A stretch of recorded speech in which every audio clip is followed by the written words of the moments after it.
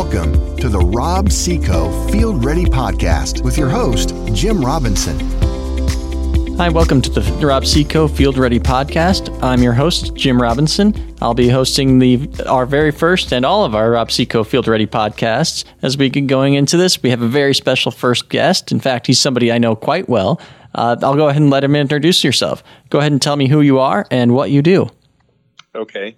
Well, I'm Rob Robinson, and a big part of starting Rob Seco back in 2013. I'm the CEO, but Jim, as you know, I'm also your father. That's right.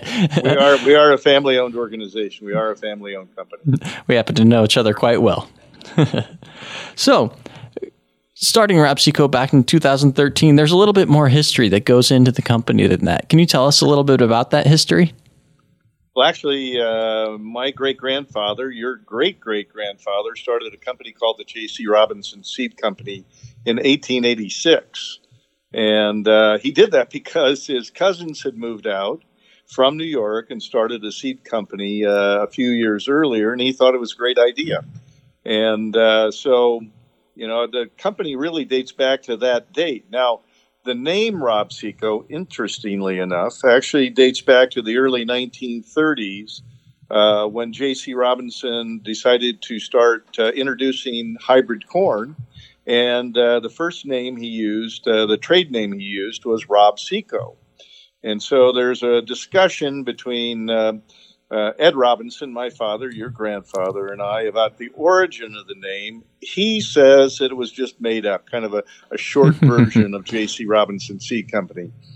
I had heard for that it actually was our telex name. Back then you couldn't call overseas, and we were sending seeds and trading overseas, and Rob Seco was our telex name. But he's 95. He gets to make the decision as to the real origin of the name. So I guess it just came up as an abbreviation. So Rob Seco was out of the picture for a couple of years, 2004 to about 2013.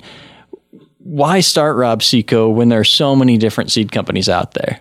Well, in 2013, a couple things were apparent.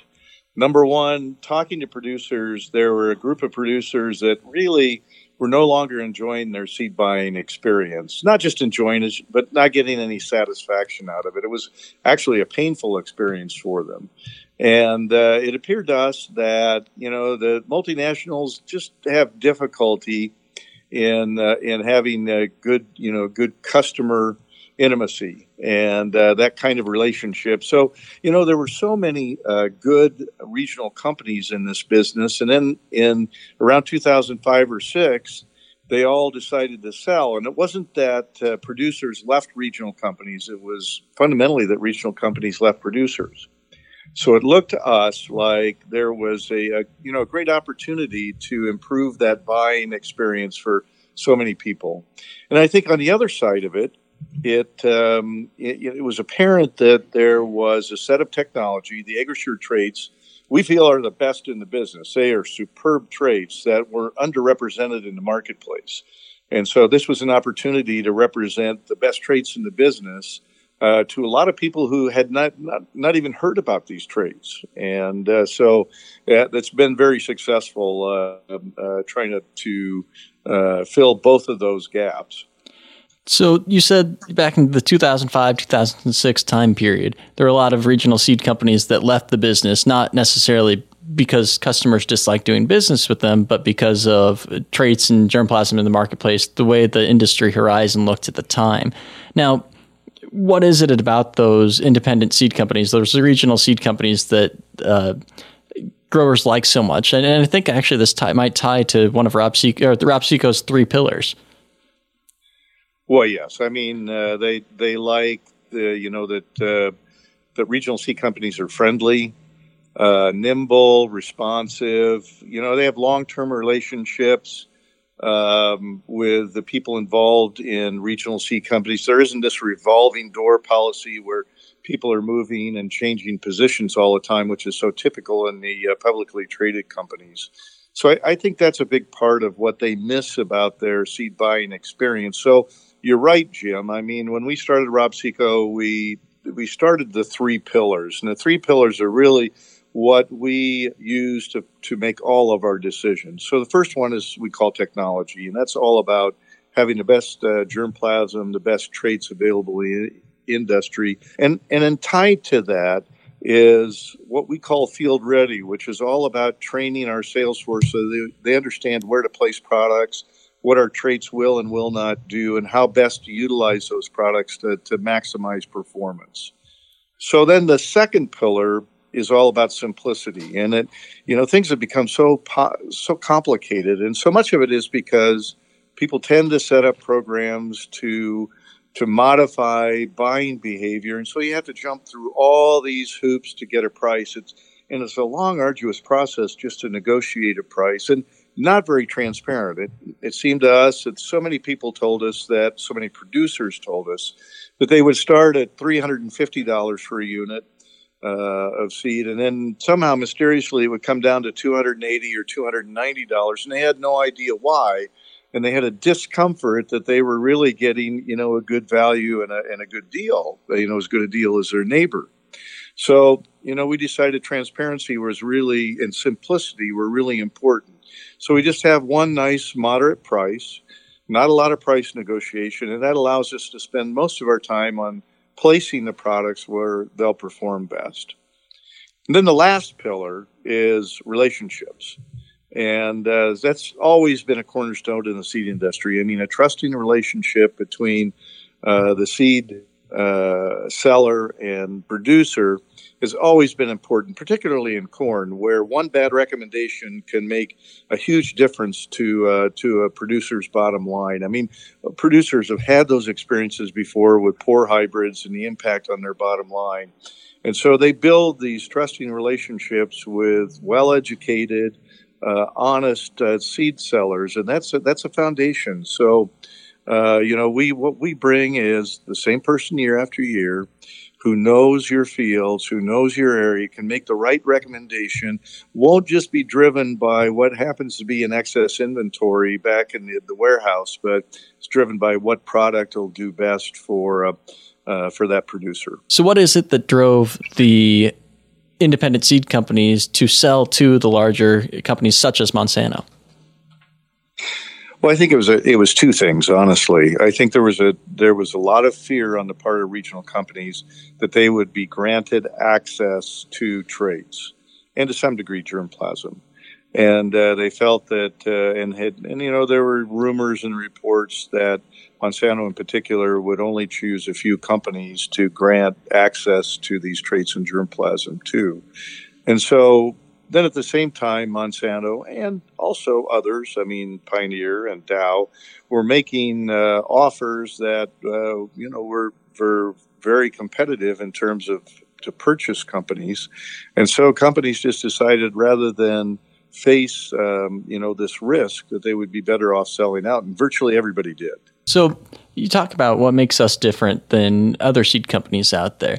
One thing I can think of is our product evaluation lead team that really helps with that relationship and technology portion. Can you tell us a little bit about what you were thinking when you got that program started with Wayne and the team there? Well, we thought there was, a need for a focus on product training so that our sales team would know exactly where to recommend a particular trait and a particular hybrid or variety.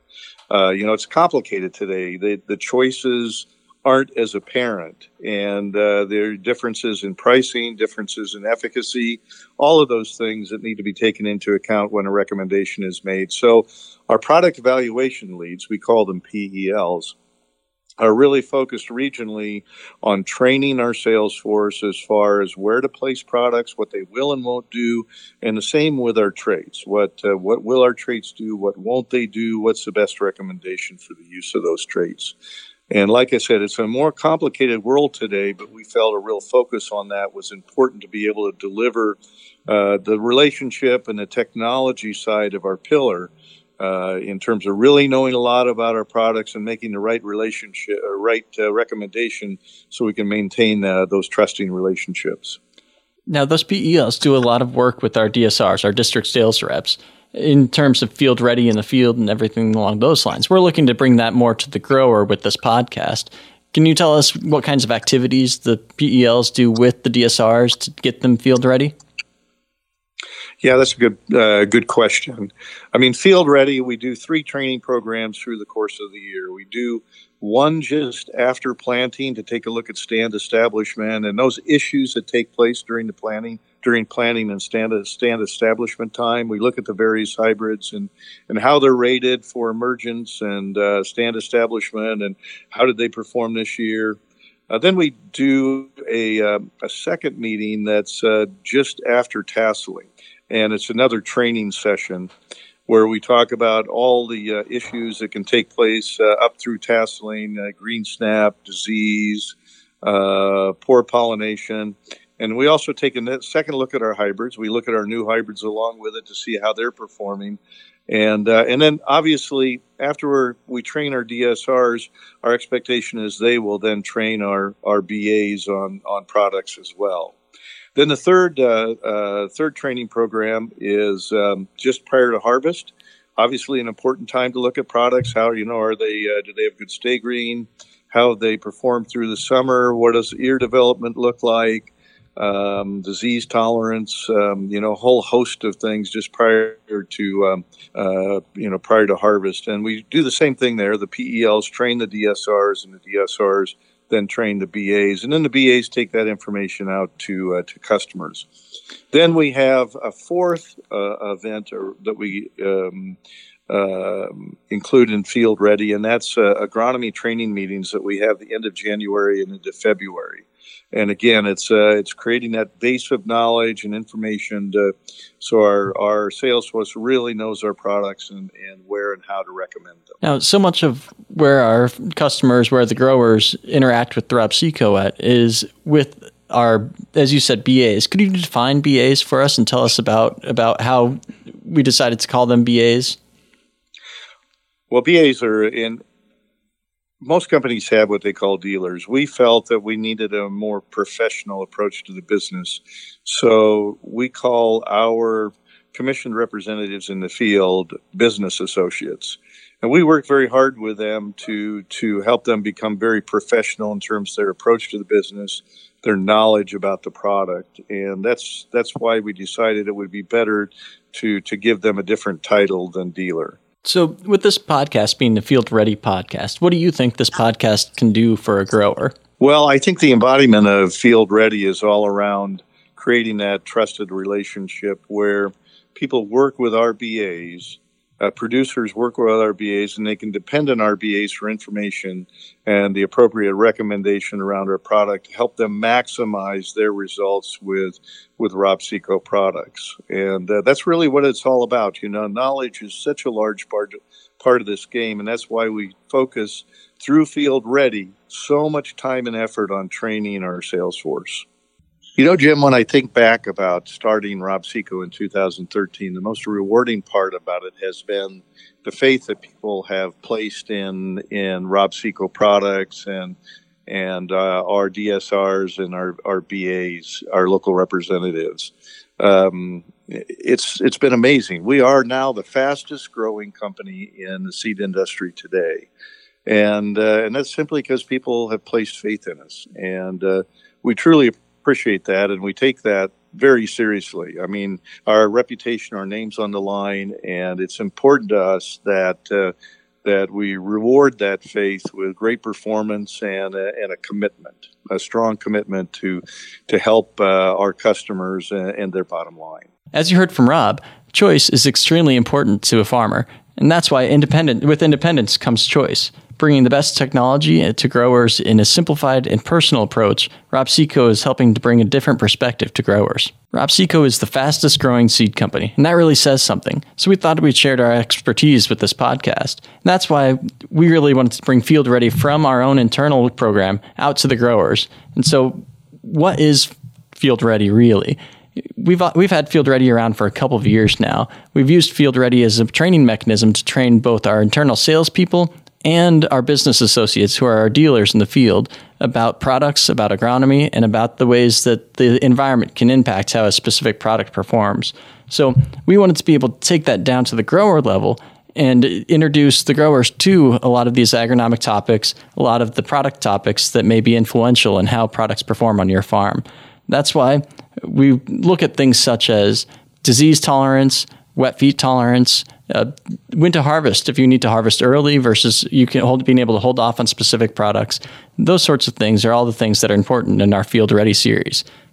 So why are we turning Field Ready into a podcast? Well, that's a really great question, because in podcasts, we have the opportunity to reach a larger group of growers and to bring in participation from the growers themselves, from maybe people that we work with, some of our suppliers, some of our own employees even, about what they may see in the field, what we may need to consider, and what important aspects of the seed business we need to talk about. Growers have to make decisions throughout the entire year, not just planting or harvest time. That's why we're going to release the Field Ready podcast the 1st and 15th of every month.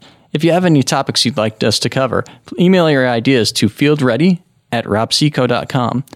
Find us online on Facebook, Twitter, and Instagram. Use @RobSeco. We're doing this podcast because at RobSeco, we really want to bring a new perspective on how to do things and how to get our message across to growers. At RobSeco, we really want to bring a new perspective of how to do things and how to consider products. So that's why we're bringing all the information we can as far as product goes, product interaction with the different geographies and environments, as well as different insights into the industry. What does it look like from our product advancement standpoint? What does it look like from how do we make our decisions on what products to bring forward? And what do we do to try to help our growers get everything they can out of a bag of seed? So as you heard from my dad earlier, simplicity is one of the pillars on which we base our business. That's why we try to be as transparent as we can around pricing and the way we do business with our customers. I'd like to thank Rob for joining us on our very first RobSeco Field Ready podcast. Remember to join us on the 1st and 15th of each month for new episodes. Until next time, stay field ready. Thanks for tuning in to this episode of the RobSeco Field Ready podcast. Join us next time to be Field Ready. A Parkville Media Production.